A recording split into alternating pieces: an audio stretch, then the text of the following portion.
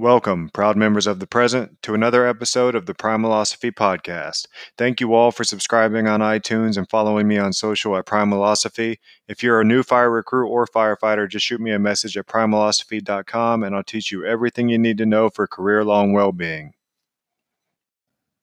My guest on the podcast today is writer, food activist, and radical environmentalist Lierre Kieth. Lierre spent 20 years refining and restricting her diet in search of better health, but her health was getting worse and worse until finally a doctor told her she'd die if she didn't eat animal-derived foods.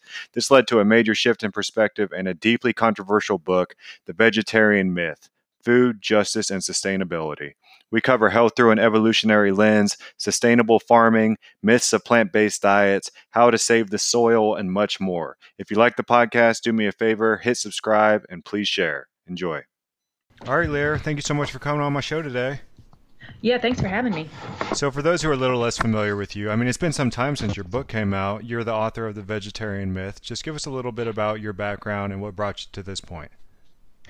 The reason I wrote The Vegetarian Myth was because I spent 20 years of my life being a vegan, and it failed utterly, which it will do, and I ended up with fairly catastrophic health effects from it. And it was a long, slow process getting out of it. And I wanted to understand why it failed, because it was supposed to cure all the ills of everything. It was supposed to save the planet. It was supposed to save animals. It was supposed to be the best diet for humans.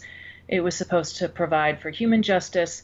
And the deeper in you get to all of those topics, the less true that is. So in the end, I had to give it up. And then you're sort of left in the wreckage. Like, well, what now? If this didn't work, what is my place in the universe? Like, who am I in the cosmos? Like, It was catastrophic, on every level. And I ended up writing a book about it because I couldn't leave the scene of the crime. Like, I had to understand what I had done.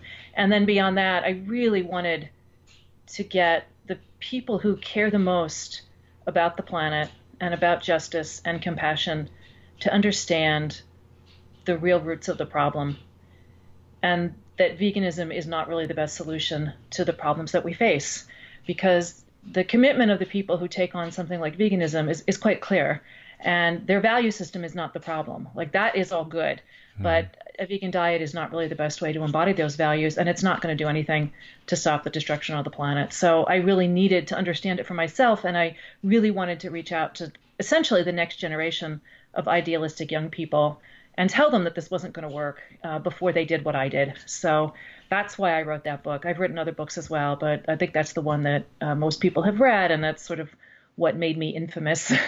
Not famous, but definitely infamous. And controversial, none the least. Yeah, of course. So you said you were a vegetarian for years. How long did it take until you really started noticing these health effects? Honestly, the health effects made themselves clear in a few months on that diet. But I was all in, It's like joining any kind of intense subculture where you think you have the answers. It felt like the best way, the only way, the true way, and I couldn't give it up. So I just kept doing it, and I just ground my body down till it was damaged. But it took a long time for me to psychologically come to grips with the fact that it wasn't going to work. But the health effects were pretty severe pretty quickly. I would say that the first problems I started having were certainly within 6 months. And by the time 2 years had passed, I was doing massive damage to my joints. And that, you don't get them back once they're gone. So, it was not a good thing to try. Yeah, well, we all want to be a part of a movement, especially when we truly believe deep down that we're doing good. I know. And that's really the issue with this. And I really do try to emphasize to anyone who is confused, or especially to anyone who's already kind of in vegan world and is looking for a way out, like, it doesn't change the nature of who you are. You can still be the person who cares that deeply about animals and the earth and justice and compassion. You really can. It will not change those things. Like, those values are correct. Those are the only values that are going to get us to the world that we need. The question is, like, what is the best use of those values? What do those values look like, in our daily lives as we make these choices, and then, globally in our political institutions? And, the problem is that veganism does not provide that answer. Mm-hmm. You realized that it was having negative effects on your health, but what did you realize as far as, the killing of animals goes? So, that was the thing I held on to the longest was surely there's a way for me to exist without doing harm to other sentient beings. So, the first problem, of course, is that you're presuming that plants are not sentient. And of course, the more you look into this and the more you experience yourself with this directly, plants are just as sentient as animals. The difference is that they don't move. They're rooted in place. So their communication looks a little different than ours, and their defense mechanisms look a little different because they can't run and they can't vocalize. So it's easy for humans to say, oh, well, they don't count, they don't have consciousness. But at this point, science is really catching up to sort of the gaps in this sort of mechanistic worldview that would say that plants aren't sentient. And in fact, they are. And they communicate in really incredible ways, mostly through chemicals. They are the sort of original chemical warfare experts of the planet, if you will, because that's how they have to do it. We're great at running and making weapons to defend ourselves, and they're really great at making chemicals. So they can instantly send messages both through the air and through the root system to warn their neighbors. Like, let's say a bug comes in and starts eating the leaves on a plant, and the plant will immediately warn everybody else in the neighborhood, hey, I'm being eaten by this stripy caterpillar. You want to crank up your insecticides right now because they're coming for you next. And then all the other plants in the neighborhood will do that. They'll start putting out the insecticides that they know how to create to ward off stripy caterpillars. Another like really interesting stuff about, I live in the redwood forest, and Oh, there beautiful. are, Yeah. oh, they're amazing trees. There are albino redwoods. And just like with animals, they lack the that genetic component that turns them green, right? So they can't photosynthesize is the main issue because they don't have, I don't even remember what it is, but they're lacking that thing that lets plants photosynthesize, and that means that they're sort of this strange gray-white color because they're not green. And so how are these trees surviving? They can't actually get basic energy because that's where plants get it is sunlight. And they can't do it. They can't do that conversion. And the reason they're alive is because all the other trees in the neighborhood feed them through their roots. So they share the energy that they have with their sick neighbor who will never get as tall as other redwoods. The albino redwoods are only about a third the height of the other redwoods, but they're alive and Wow. they are valued members of their community, just like you would feed a sick friend or a sick relative or a sick child. We all care for the people in our community. If we're decent people, plants are the same. They care for each other. And that's the most striking example because these plants would never survive without help. They have no way to get primary energy, and yet they do. And then, sort of the deeper philosophical questions of, you know, we do this because it makes us, I mean, we would all feel terrible, right, if we weren't helping our loved ones in times of need. If we had a sick child and we didn't help, or, as our parents are declining and we don't help, it helps us to help them because we do the decent thing because that's who we are. But also, you do wonder about these trees. Like, do they have a specific gift that they do give back to their friends and neighbors? Like, is there a mutual exchange here? And we'll really never know. I mean, we can only know plant consciousness, to a certain degree. Like, some of this is definitely a leap of, trying to understand how we feel and then how much can we transpose that onto what they feel. And we don't know. This is something that we can really never prove. But it does make me wonder, like, so what is the role of those trees in that community? Do they have some kind of special knowledge that only they have access to?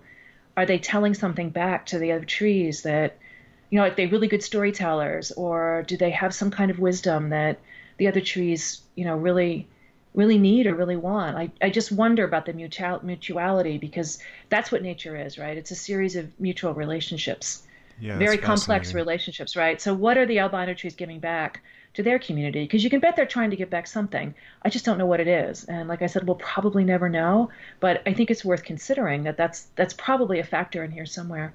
Anyway, plants are very, very sentient. So this is like the first problem. When I became a vegan, I wanted to be the person who didn't make hierarchies that said animals are as important as humans. Animals count. They suffer. Their lives matter to them. But then I was drawing this whole other hierarchy. Like I had just moved the line, right? It's like, okay, but plants. Now plants don't matter. I can do whatever I want to plants because they're Hmm. not animals. And that's exactly what most meat eaters do. They say, well, humans matter, animals don't. And so as a vegan, I extended that line a little bit. Okay, well, animals matter too, but of course plants don't matter. And I was never happy with that answer because I could see that plants were quite sentient. I could feel it. You go out in nature and you know that you are part of something that is just an extraordinary kind of web of those interlocking relationships. And every wisdom tradition that's sort of older than the Abrahamic, sort of Western thing will tell you that plants are the elders and that they have incredible wisdom to tell us, and they are the original healers, and that they are our grandparents. That's often what's, the word that's used is they're your grandmothers and your grandfathers. And that's true evolutionarily speaking. Like plants are what created both the cradle of our atmosphere and then the blanket of our soil. Like without those things, there would not be animals. And Yeah. plants were what did it. Like they literally are our elders, evolutionarily speaking. I mean, I know we branched off from them a long time ago, but without them, we wouldn't be here. Like all that we needed was provided by the plants. So, without microscopes and without archaeology, lots and lots of indigenous people know this. Hmm. And they know it because, according to them, they communicate with plants. They know how to talk to the elders. This is not a skill I was ever told. I doubt it's one I'll ever really have. Like it gets closed off at a certain point, probably in our brains. And we don't live in a culture that teaches us that. And it's incredibly sad. But I believe that it's true. Like the few times that I've had those experiences, they seem quite real. I can't prove it, but they Yeah. seem very alive and very loving to me. And then when you see the incredible things that we now know that plants do for each other and for animals, it seems true. Like they do care about us, and this is a planet built on love, really. So I wanted to make that line be, okay, animals count, plants don't, because I'm going to kill on plants and eat them. So I had to make them be this other thing that who didn't have moral standing. And ultimately, when I had to give up being a vegan, I realized that like drawing a line is the problem. That there's not a line. Then honestly, it's just a circle. And it's Hmm. called the circle of life. And every last creature depends on the deaths of other creatures. Like a friend said to me, this was her from her wisdom tradition, and she just looked at me very kindly with a lot of compassion because I was really suffering with this. And she just said, for something to live, something else has to die. Like just that basic. And I was like, Right. wow, I should have known that when I was 4 years old, but I didn't have anybody to teach me that. I had to stumble along till I figured it out. But, there it was, just said so patiently and so calmly. And I suddenly understood, like, yeah, you're right, it's a circle. Hmm. So I will live, and hopefully I do that humbly and well, and with great respect to all the lives that are going to feed me. And then it will be my turn, and I will die, and I will feed the circle of life Yeah. back. Like we are all members of this tribe called carbon. And eventually, every last little molecule of me will be taken back up into that cycle of life, and I'll feed the plants and the animals. And that's the way it is. And there's no way out of that once you take birth and you are here on this planet and you have a body, whether it's a plant body, an animal body, a bacteria body, you need energy, right? You're going to feed on other creatures in some way. And our only hope is to do that well, to be part of the death that's feeding life rather than to be the death that's killing life. Those really are our only options. But it took me a long time to get to that. Right. The circle of life is efficient, and it's been happening for millions of years. And it's really hard because I still feel tremendous sadness when I see it. Like outside my window, I live in a very rural area. We have bears here, we have mountain lions. It's absolutely incredible to have these apex predators here on my land.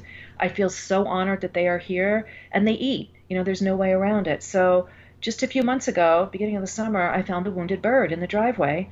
And it's always this like, I'm now involved because I've seen it. So what do I do? Because if I try to fix the bird, which of course I'm very compelled to do, I hate seeing things suffer.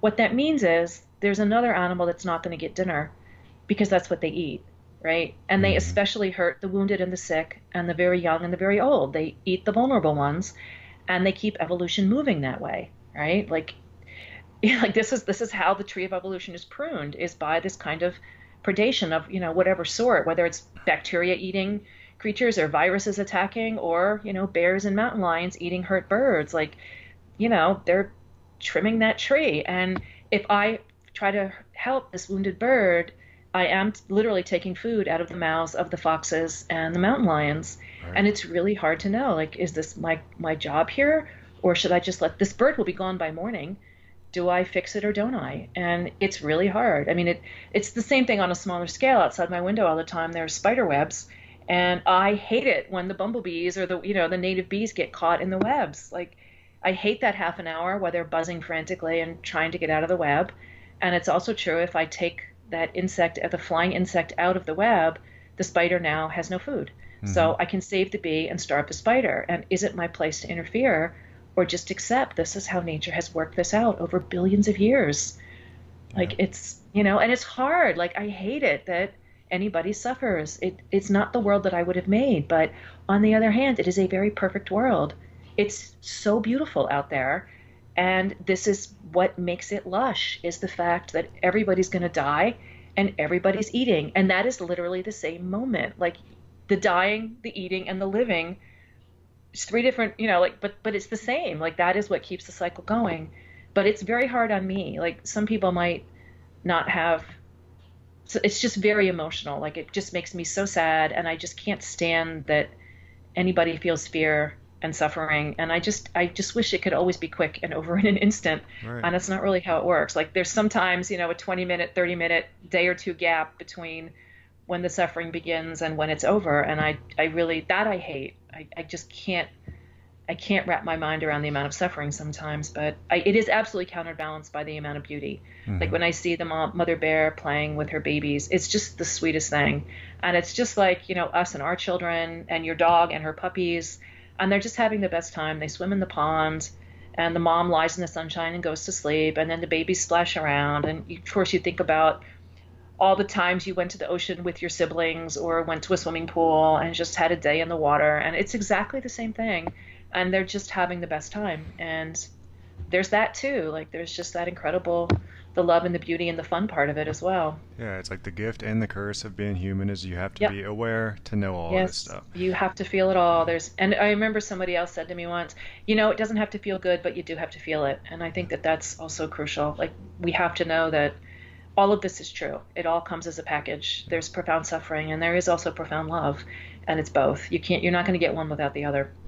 But with that being said, some facts are just undeniable. I mean, this isn't us versus them. This isn't, vegans versus carnivores. This is vegans aren't up against the paleo community. They're up against evolution.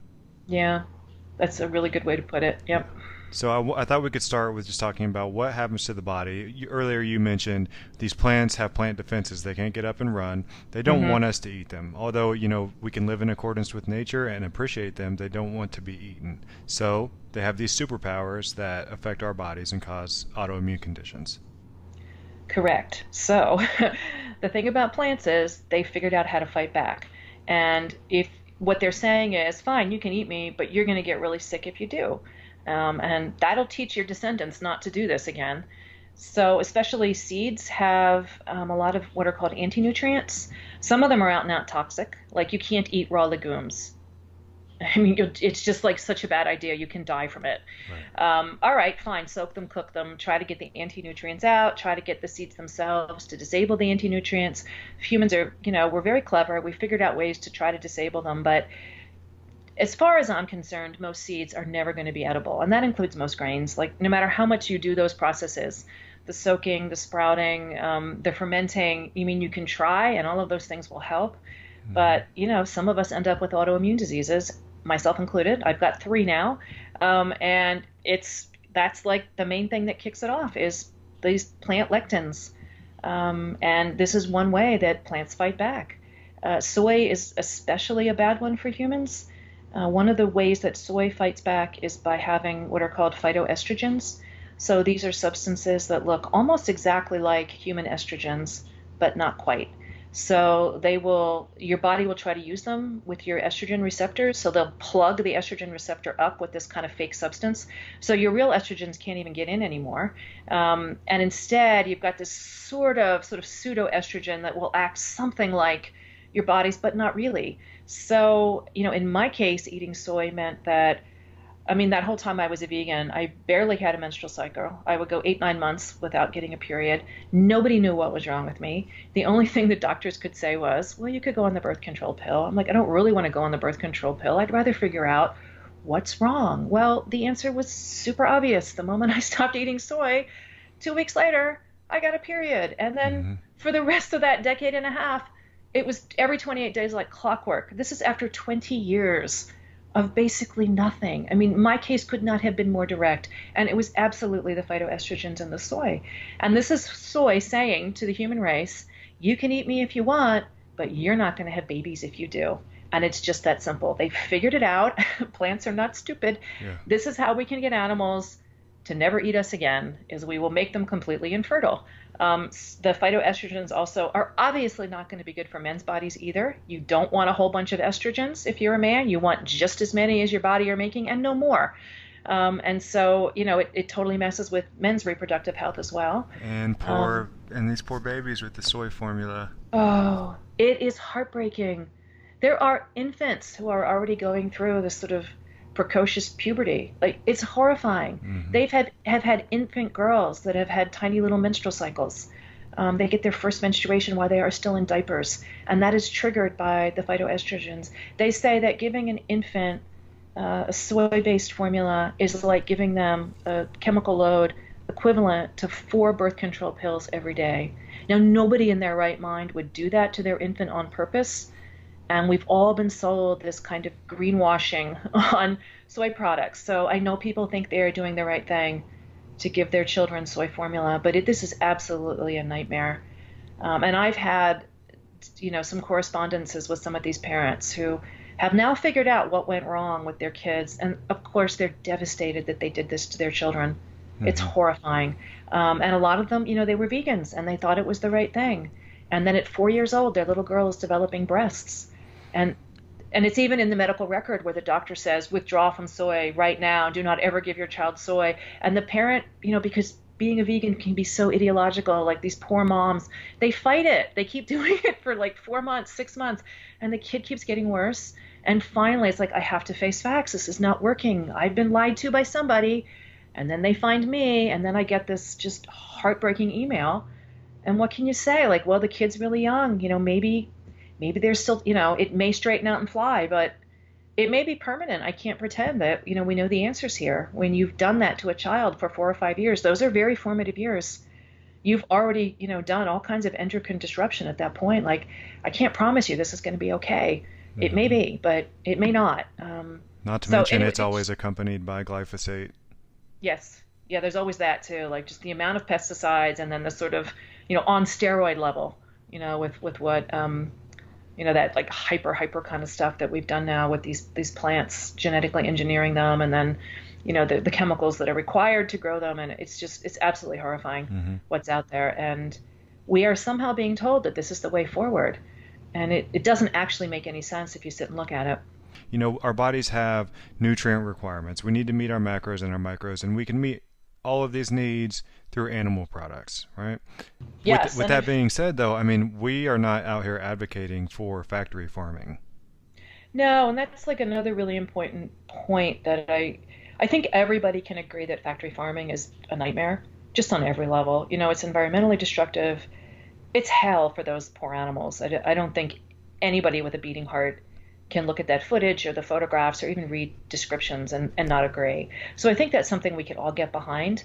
And I do wish that it's just sad to me that the animal rights people and the vegans kind of won't get on board with the rest of us, because I think we would be so much stronger together to make even temporary alliances against things like factory farming. And mostly the vegans and the animal rights people won't. They won't work with anybody who's not a vegan or doesn't believe in veganism.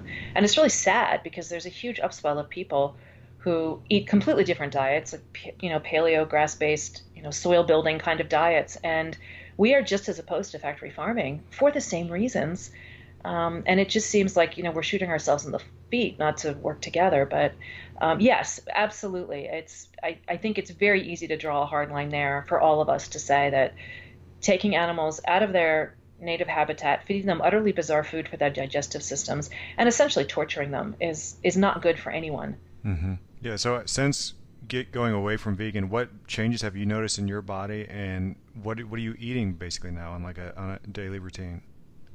So some of what I did to myself, is basically permanent. So I'm not going to get relief from everything, and that's quite clear because, God, that was 1999 when I stopped being a vegan. So it's been a good long time. I have seen very good results um, I'm in dramatically less pain than I was. So, okay, so one of the big things that I did was I destroyed my spine. I have degenerative disc disease at 4 levels at the bottom of my spine, and that started when I was 18 years old, so 2 years into being a vegan. And it took me a long time to figure out, first of all, it took me a long time to get a diagnosis. Because if you go to the doctor when you're only 18 and you have sort of bizarre pain in your bone, in your joints, in your spine, they really didn't know what to do with me. It was like, it can't be anything serious. You're too young and you didn't have an accident. Like normally if you come in with a car accident, at least you'd get some respect, but mine was completely idiopathic. So I just kept getting sent home, like with a pat on the head. Well, it might be muscular. And I was like, this is not a muscle problem. I don't know what it is, but it's not that. It's a totally different kind of pain than muscle pain. So, it took a very long time. Also in the early 80s, they didn't really have MRIs the way they do now. But the moment that I finally got an MRI, in the 1990s, then it became apparent what was happening. It's like, oh, well, discs are supposed to be white and puffy and yours are flat and gray. So you basically destroyed your joints. We don't know how you did it, but this is quite clearly why you are in life-altering pain. So, then finally having a diagnosis I could look into. So what is this? What does it mean? What's the way forward? And there's really nothing you can do. There's no way, with knees, they can at least replace knees, hips, there's hip replacements. The joint replacements they have at this point for discs are they basically suck. They're not really any good yet. There's stuff coming down the pike. Who knows? Maybe in 10 years there'll be something else. But as it stands now, I'm just stuck with it. So I do live in kind of morphine level pain on a daily basis, but it's about half as much pain as it was. And that's it's a minor miracle because when you have conditions like this, it only goes in one direction. It only gets worse. Like they cannot repair discs. There's very poor blood flow to joints. That's especially true for discs. So the moment that it starts falling apart, there's not really any putting it back together. So I was only supposed to have, less mobility, less capacity and more pain as time went on. But honestly, 2 or 3 years into stopping all the veganism, taking out the soy, doing all that, and then eating meat, bone broth, super nutrient dense, great quality fats.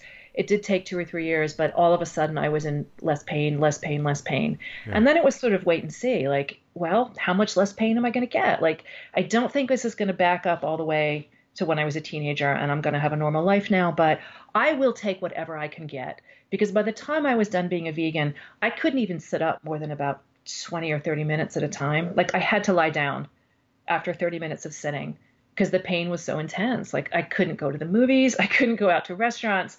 It was that constrained of a life. It was really hard. So suddenly to be able to sit up for 2 hours, for 3 hours, for 5 hours was like, wow, like life is so much bigger. And even if I push it in terms of like standing and walking, which I still can't do for very long, I can at least get through an airport now. Like I can at least walk through the grocery store now. Like I have enough that my life feels it's constrained, but at least fairly normal daily activities are very possible for me. And if I push it and it's and I have to do more for whatever reason, like if I'm traveling or something, I know that I will feel better in a day or two. Whereas before, if I pushed past a certain point of pain, it would be bad for 2 months. I mean, I'd be flat on my back on ice packs until it finally subsided. And this is like, yeah, whatever, it'll be bad for a few hours, but by tomorrow morning I'll be better. And by the next day I'll be back to baseline. And that, like, I'll take that. If it's all I can have, I'll take it. Like, it's way better than it was. So all right, so there's those kinds of problems. Now, some people who haven't done as much damage, they go on this sort of better diet, like more fitting of the human template, and they do see complete relief. So if you haven't done super damage for decades, you really might be fine, in a year or two of eating a more appropriate diet. I have absolutely met those people, and more power to them. That's fabulous. So there's that. We've got the autoimmune problem. Yeah. So I now have 3 autoimmune diseases. It started with Hashimoto's, and then it moved on. I also have psoriasis and psoriatic arthritis. Going gluten-free was huge for the Hashimoto's. It was very, very dramatic. And I also take low-dose naltrexone, which I highly recommend to anybody who has an autoimmune disease. It's a really interesting approach. It works by blocking your endorphin receptors for about an hour. That's why it's called low-dose naltrexone. Naltrexone was actually developed for people who were heroin addicts because it blocks those receptors. It's one of those, it's like an antagonist. So if you then take heroin, you don't get high from it. Mm-hmm. So it's kind of a way to force people not to take it. The problem was people couldn't survive being on it because they felt so desperately flat and depressed being on it. So it didn't really work for that. Though if you turn up in an emergency room and they think that you're ODing from heroin, you will be given, an emergency dose of it, and it can still save people's lives. But it didn't work as a heroin treatment. But then people thought, well, what else could we do with this? And it turns out that endorphins are actually really important for your immune system. It's not just to make you feel good in your brain. It's actually one of the building blocks of your immune system. So anyway, long story short, by taking a tiny little dose of this stuff every night, it fools the body into thinking, oh no, we don't have enough endorphins because the receptors are blocked. Your body sort of gets the signal that you don't have enough. Yeah. So it sort of cranks up on its own, and it makes anywhere from 10 to 100 times as many endorphins all of a sudden. So you have this big flood, and then your immune system takes them up.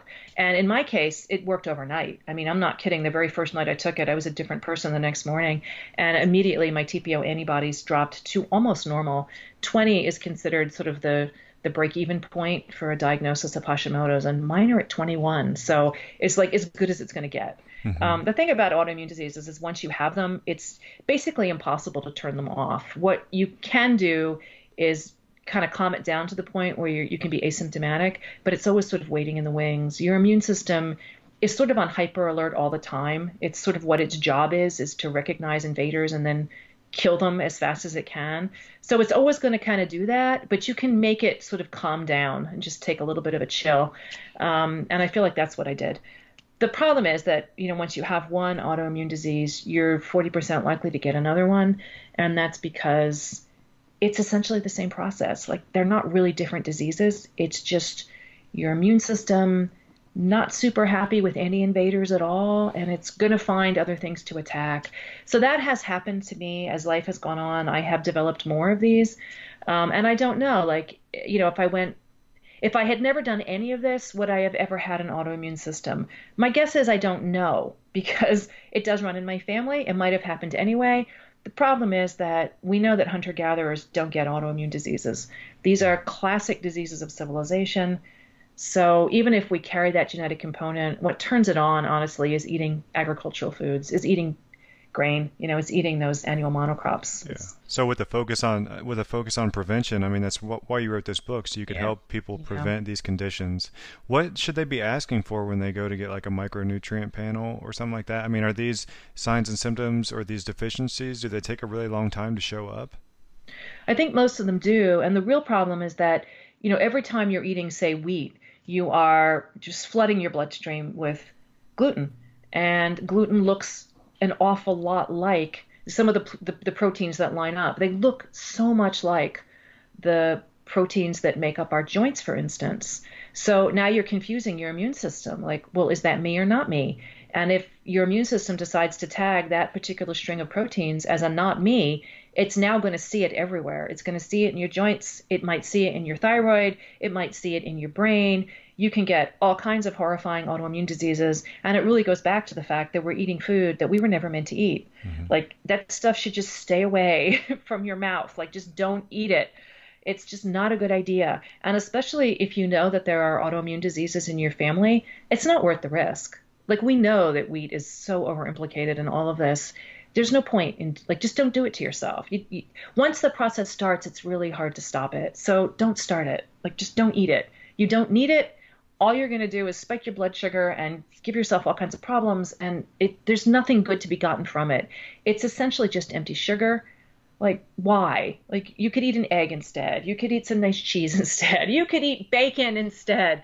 You could even just eat a little bit of fruit. And if you're not ready to introduce these meats and stuff back in, or eggs yet, you can still do yourself a huge service by eliminating the grains and the sugars and the vegetable oils.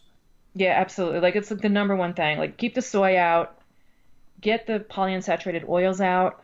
Definitely don't touch gluten. If you still want to eat rice for a while you're figuring this out, that's probably the safest one. I still wouldn't go there given my health, but if you're basically a healthy person trying to figure this out and you're really not ready to go completely paleo, rice and potatoes seem like the safest ones. But that's a decision everybody has to make for themselves, clearly. Yeah. Anyway, so I know I was answering something. I don't remember what. Well, no, we were just talking about trying to make sure that we weren't letting these nutrient deficiencies go unrecognized. Yeah, so yeah, part of it's the nutrient deficiencies, and then the other problem is the excesses. So when you're eating, your sort of plant-based diet, you've got way too much sugar, you've got way too many omega-6s, and both of those things are, and too many of the anti-nutrients as well from the plants. So Hmm. all of those things, it's basically impossible to be a vegan and not get those problems. Because even if you decide, well, I'm not going to eat grains, I'll just eat nuts instead, you're still going to have way too many omega-6s. So the omega-6s create inflammation all over the body. And they have also, nuts have just like just like grains. I mean, they're still seeds, so they have a lot of anti-nutrients. But the Hmm. omega-6s are a real problem. And at this point, the American diet is so out of balance that a lot of people, when they test their bodies, they don't even have, there's no trace of any omega 3s. That's how few omega 3s are in our diets. And part of the problem is, this huge push to eat, way more carbohydrate and however many servings of grain they're now telling people to eat 20 or 30 or however many crazy servings. But even if you're eating more meat than that, the problem is that the animals themselves aren't eating the proper diet. So if the cows and the chickens are eating way too much grain, the meat and the dairy products from those animals are also going to be way too high in omega 6s. And they're going to be lacking the appropriate fatty acid profile, and also the proteins are going to be wrong. Like a lot of these, if it's like a cow in a feedlot situation and just eating corn, the tryptophan completely disappears from their meat because corn is low in tryptophan. And as at this point, I think most people know, tryptophan is the building block of serotonin.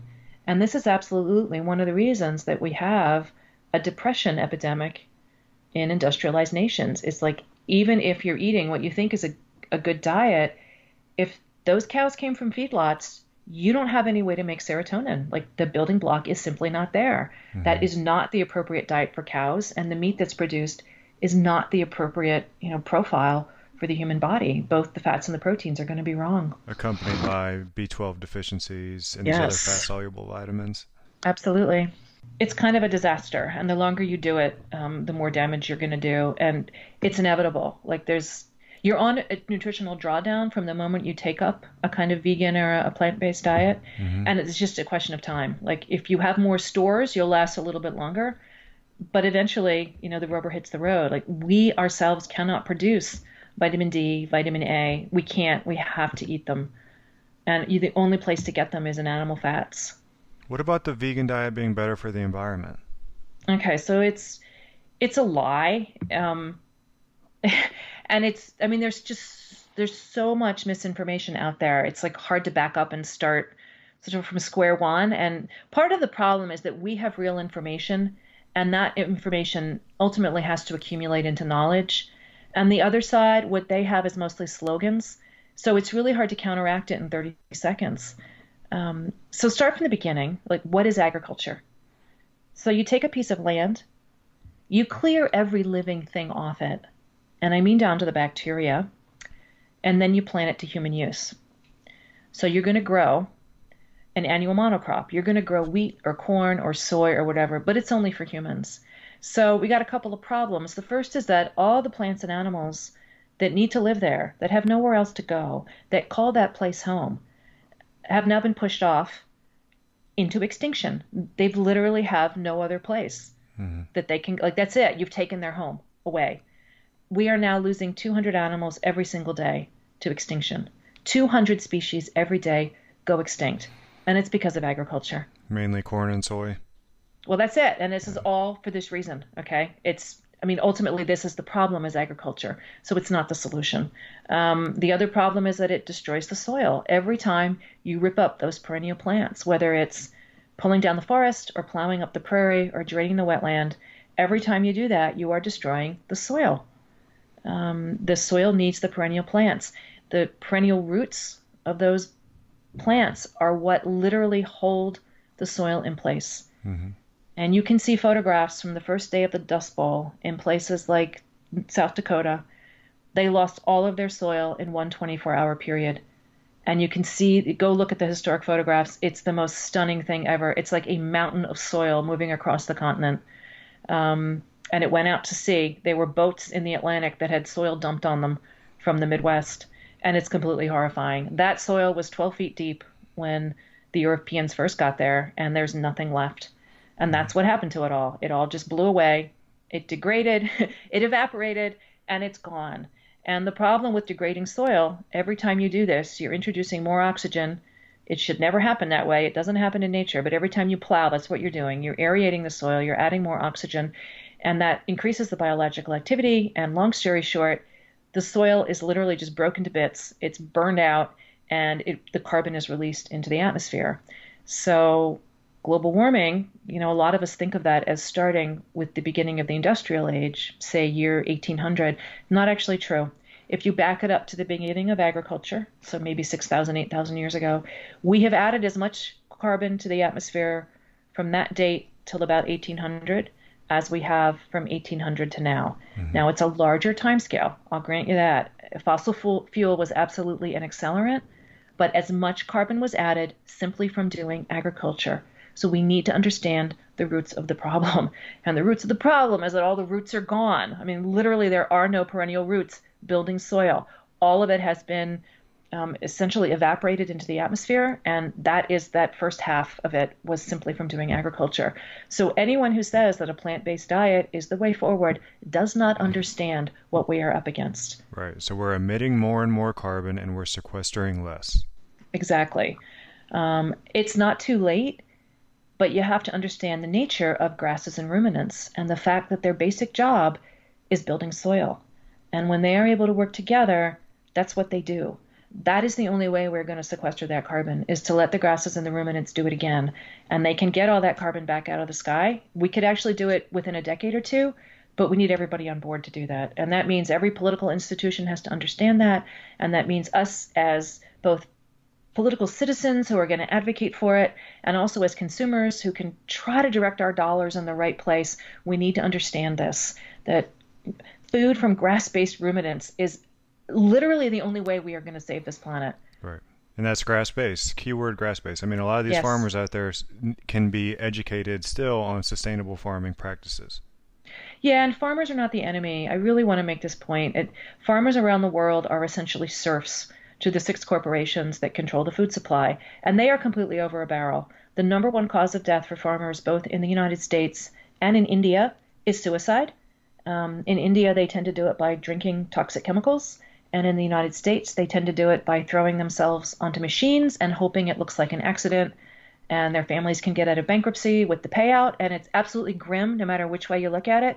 And that's why. There is no way to make a living as a farmer. And that's because, again, 6 corporations control the world food supply.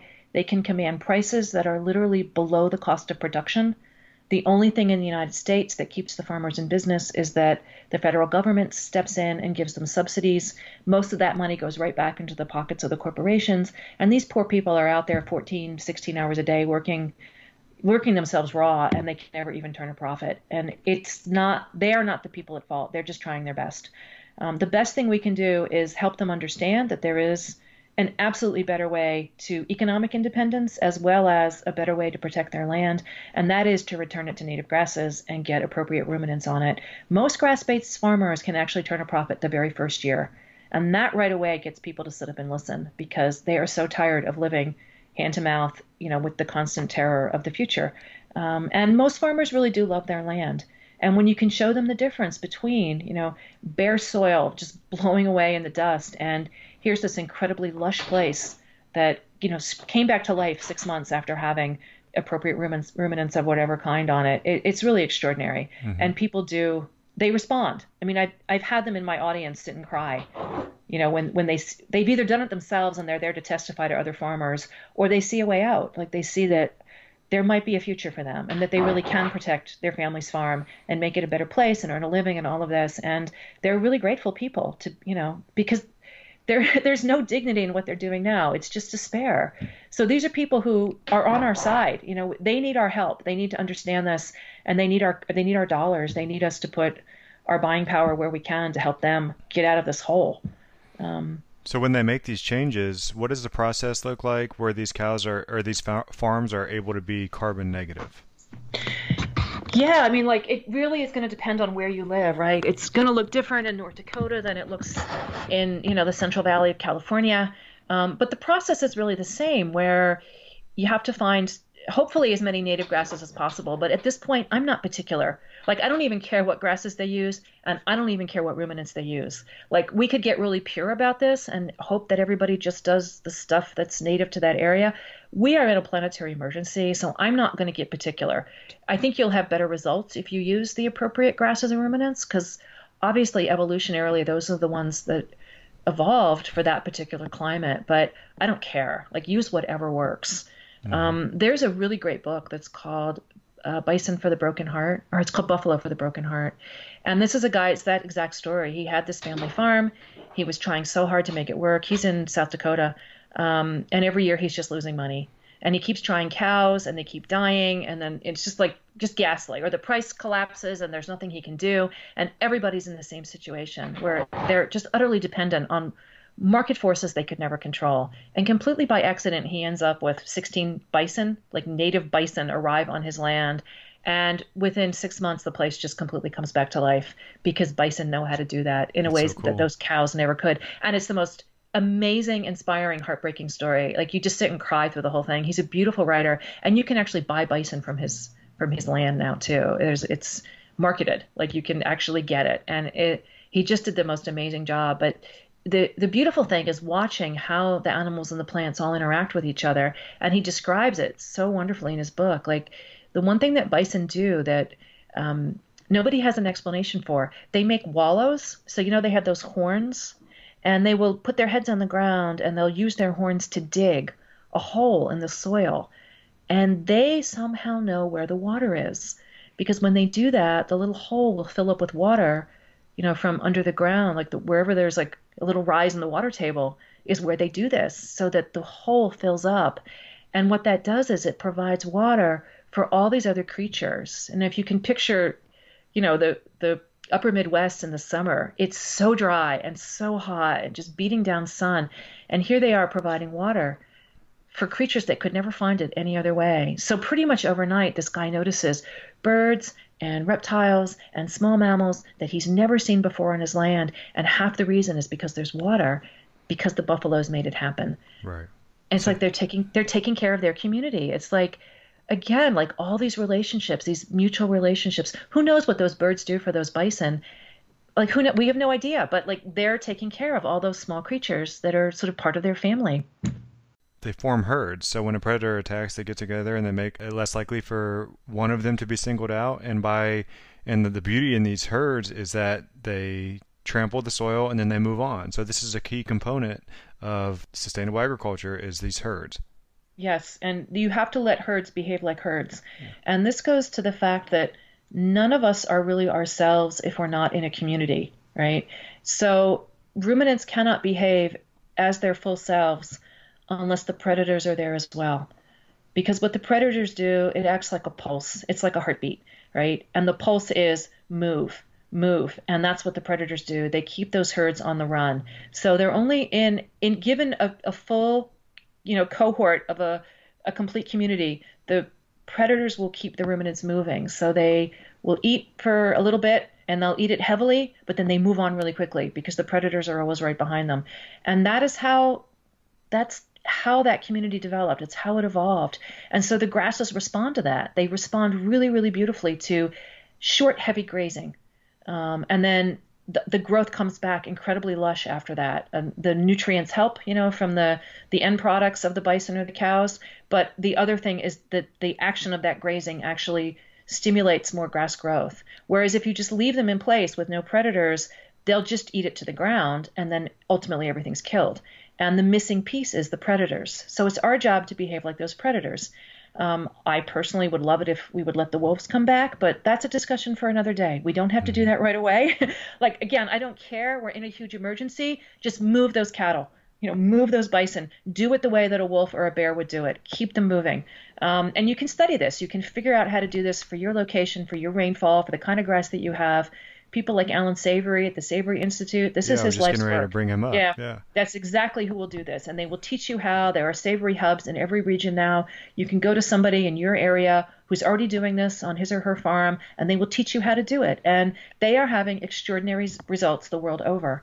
Just the Hmm. world over, there are now millions of acres that have been restored using this kind of mob grazing method. This is the future. Like, we have all got to understand that people are already doing it. We already have solutions to things like global warming, environmental destruction, mass species extinction, and human health. We actually do have a set of answers, and it goes back to the soil, the grass, and the ruminants. That's it. Like, that's what we need to be doing. I mean, we're still experiencing such a disconnect with the way we eat. Yeah, it's really hard. We go to the grocery store and we buy things in plastic packages. We have no idea where it came from. If we read the label, we're kind of horrified. Why am I buying vegetables from China? Like, it doesn't even make sense. And that's what most people are stuck with. They live in food deserts, and that's it. Like, corporate America took control, and that's all we have access to. And that makes it really hard for most people. They don't have time to do the kind of boutique eating that somebody like I can do. And that's why we need a bigger movement than just, oh, please do things better in your personal life, be more pure. Like, the good food should be available everywhere. It shouldn't be up to those of us who have time and energy and a giant freezer to figure out where to get it. It should be the standard. And part of the problem is that we're subsidizing absolutely the worst things. Like, the food that's being subsidized right now is ultimately cheap carbohydrate. So it's wheat and soy and corn and potatoes. And the cheapest calories you can buy are things like white bread and potato chips. If you're a poor person, you're going to buy what's cheap. You don't really have any options. Poor people aren't stupid. They know the most calorie density for the dollars that they have is stupid, horrible things like potato chips. And that's why their health suffers. But ultimately, you need food now, today. You can't think about 10 years from now when you're poor. And this is just completely wrong. We should be subsidizing the real food, the food that helps people, the food that helps the planet. So all of these are political struggles that have to happen on a political level. On a personal level, if you do have time and you do care about this, like, get involved locally. Figure out where the local farms are, try to support them, get everybody you know to try to support them. You can carpool together, you can make bulk orders that make it more available to everybody. Like, there are ways that you can help the farmers and help people to get access to better food. The best website that I know for this is called eatwild.com, Hmm. and it's put together by a woman named Jo Robinson, and she has a state-by-state directory. You just click on your state, and it will show you all the grass-based farms in your state, and you can go there. Usually people who are doing this are really happy to talk to you as a consumer. You can get a tour of the farm. You can see how happy the animals are. You can see their practices. You can have a personal connection. It's probably in your region. So you're helping that farm, you're helping that family, but you're also helping the local community. We know about the multiplier effect. Every time you spend dollars locally, you're helping that school teacher, that firefighter, everybody who lives there gets a boost. So it's just important on every level. Like, there's so much we can do, even without a lot of time, to try to revive all the good things Yeah. and, put our dollars where it's really going to make a difference. I love it. And also, when you do go speak with these local farmers or you go out and you carpool with friends and family, you also get all the odd bits. So you're eating nose to tail Yeah. and you're not letting anything go to waste. Yeah, you can ask for things like the chicken feet. You can ask for the organ meats, which are incredible. You can ask for the bones, right? You can make incredible broth for everybody you know. Like, broth is such a good thing. And everybody, I mean, they don't even use the bones in most places. Nobody wants them. So Hmm. get the bones, learn how to make broth. It's like the best kind of food you can have. And it's usually there for cheap or for free. Also, you can feed your dogs if you have dogs, but get it all. Like, don't let any of it go to waste. If you don't want the bones, give them to me. I'm all about Yeah. that bone broth. Do you make your own? I do make my own. I also have two giant dogs. So everybody loves the bones. Yeah. And I mean, and that's a good example. You bring up dogs. It's like 1 in 1.6 dogs in America has cancer because we're also feeding them this artificial bullshit. Yeah, and the only animals that get our diseases are the animals that eat our foods, Hmm. which is to say, like, I mean, I read the ingredients all the time in dog, when I go to get stuff for my dogs, and I cannot believe what people feed their dogs. The first ingredient is always either wheat or soy, and then the second ingredient is always some kind of sugar. I'm like, what have dogs ever done to be treated like this? Like, who thought this was a good idea? They are such obvious carnivores. Why would you give them wheat or corn or sugar and expect this to end well? It just doesn't even make any sense. Are people not thinking? Yeah. I can't figure that one out at all. But anyway, I guess it's because it's cheap. I don't know, but I'm just horrified. Like, these poor dogs. It's like a whole row, in the store of dog food, and there's like two things that I would ever feed my dogs. The rest of it is just the most bizarre food for a carnivore. Yeah. Even when you grab the healthy bag of food, it's still mostly just going to Still be a just bunch of wrong. grains and nonsense. Yeah, I feed my dogs what they call the barf diet. So it's raw, it's bones, it's the stuff a carnivore would really eat. Um, and they're really, really happy dogs and extremely healthy, especially for their age. So it's worked well. It takes a little more time, but Yeah. Is that barf as in just BARF? yeah, BARF. You can Google that. There's really good information. There's great books that really break it down. It's not that hard, honestly, once you get a grip on the principles and you sort of get your method down. It's the same thing every morning. It's not that difficult, but you sort of have to wrap your mind around the fact that I'm not going to buy a big bag and just scoop. It's going to take 5 minutes. It's Yeah. not going to take 30 seconds, but 5 minutes. If you love your dogs, you're going to do it. Yeah, it's your companion. We evolved together. Take care of them. I know exactly. Yeah. So, Dogs, I mean, I could talk a lot about dogs and evolution too because they're super cool, but I know that's not what I'm here for. that's a whole nother topic. So just a couple more questions for you before we wrap up. If you could have a drink with anyone in history, who would you choose and why? I would have a drink with Christabel Pankhurst, who was the leader of this, or maybe Emmeline, her mom. They were the leader of the women's suffrage movement in Britain, and they were incredible strategists, and they rocked it. They did it. Like, they got women the vote, and they did such extraordinary things, and they were so brave, and I would just love to have a drink with either of them. Awesome. So what are your daily non-negotiables? Things that no matter what will always be done. Feed the dogs. Absolutely, the dogs come first. Another thing for me is what else? I would say grass-fed beef, no matter what, because that's the thing that makes me feel the best. So that has to happen every day as well. Another thing is try to remember at least once, but usually multiple times, that it can be worse. It has been worse. No matter how bad it is, somebody else is having a worse day, and just be grateful. And I know that sounds like such a stupid platitude, but honestly, if you just stop and remind yourself, it's all good. Like, even on the day when, like, my partner was having open heart surgery, it's still like, you know what? Like, there are people who have it worse. Like, what if this was happening in a refugee camp? Like, there'd be no hope. Like, this is probably going to end well because we're in a really nice hospital and we have insurance, but that's not true for everyone. Like, it still could be worse. No matter how bad it is, it can be worse. And even if the worst happens, at least you had a good life with a lot of love. So it can still be worse. So just remind yourself. And again, I know that sounds ridiculous, but it really helps just to put the brakes on. Maybe this is only true for those of us who tend to be depressive or melancholic, but for me, it's such a good reminder. Just, it's a gorgeous day. The sun is shining.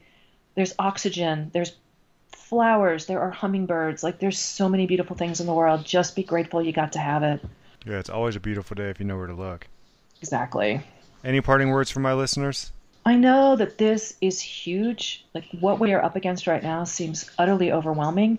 Even just for some people, getting out of bed, going to work, and making sure your mortgage gets paid and your kids are fed can be incredibly overwhelming. And I know that. And now you add to that just the level of terror that I think a lot of us are feeling about the situation of the planet, global warming, extinction levels, extinction rates. It's like our hearts are just breaking sometimes from just the amount of grief that's there. But it's better to have a broken heart than no heart at all. So the fact that you care about those things lets you know that you are human and that you can still, you're going to do good, right? Like, there's still, like, you can find the things to do that will make it okay. So, and there is still hope for all of us, for this planet. Like, I have not given up yet. I still know that the grasses and the ruminants can fix it. So it's still possible to turn the ship around. We just have to listen to our hearts and do it. Right. We're all in this together. We got this. Yeah. So where should people go to learn more about you and to keep up with what you're doing? I have a website, and it's easy because it's lierrekieth.com. And that's kind of a joke because I have a weird name. It's hard to spell. But the easiest way to find it is actually just type in the name of my book, which is The Vegetarian Myth. You can definitely remember that. You don't have to know how to spell much. And if you type in Vegetarian Myth, you will find me because there's only one book with that name, and it's me. So that will take you to me right away. All right, everybody. Thank you so much for listening. Make sure to support this podcast by subscribing on iTunes and leaving me a review, following me on social media at Primalosophy, and just by spreading the word. Jacoba.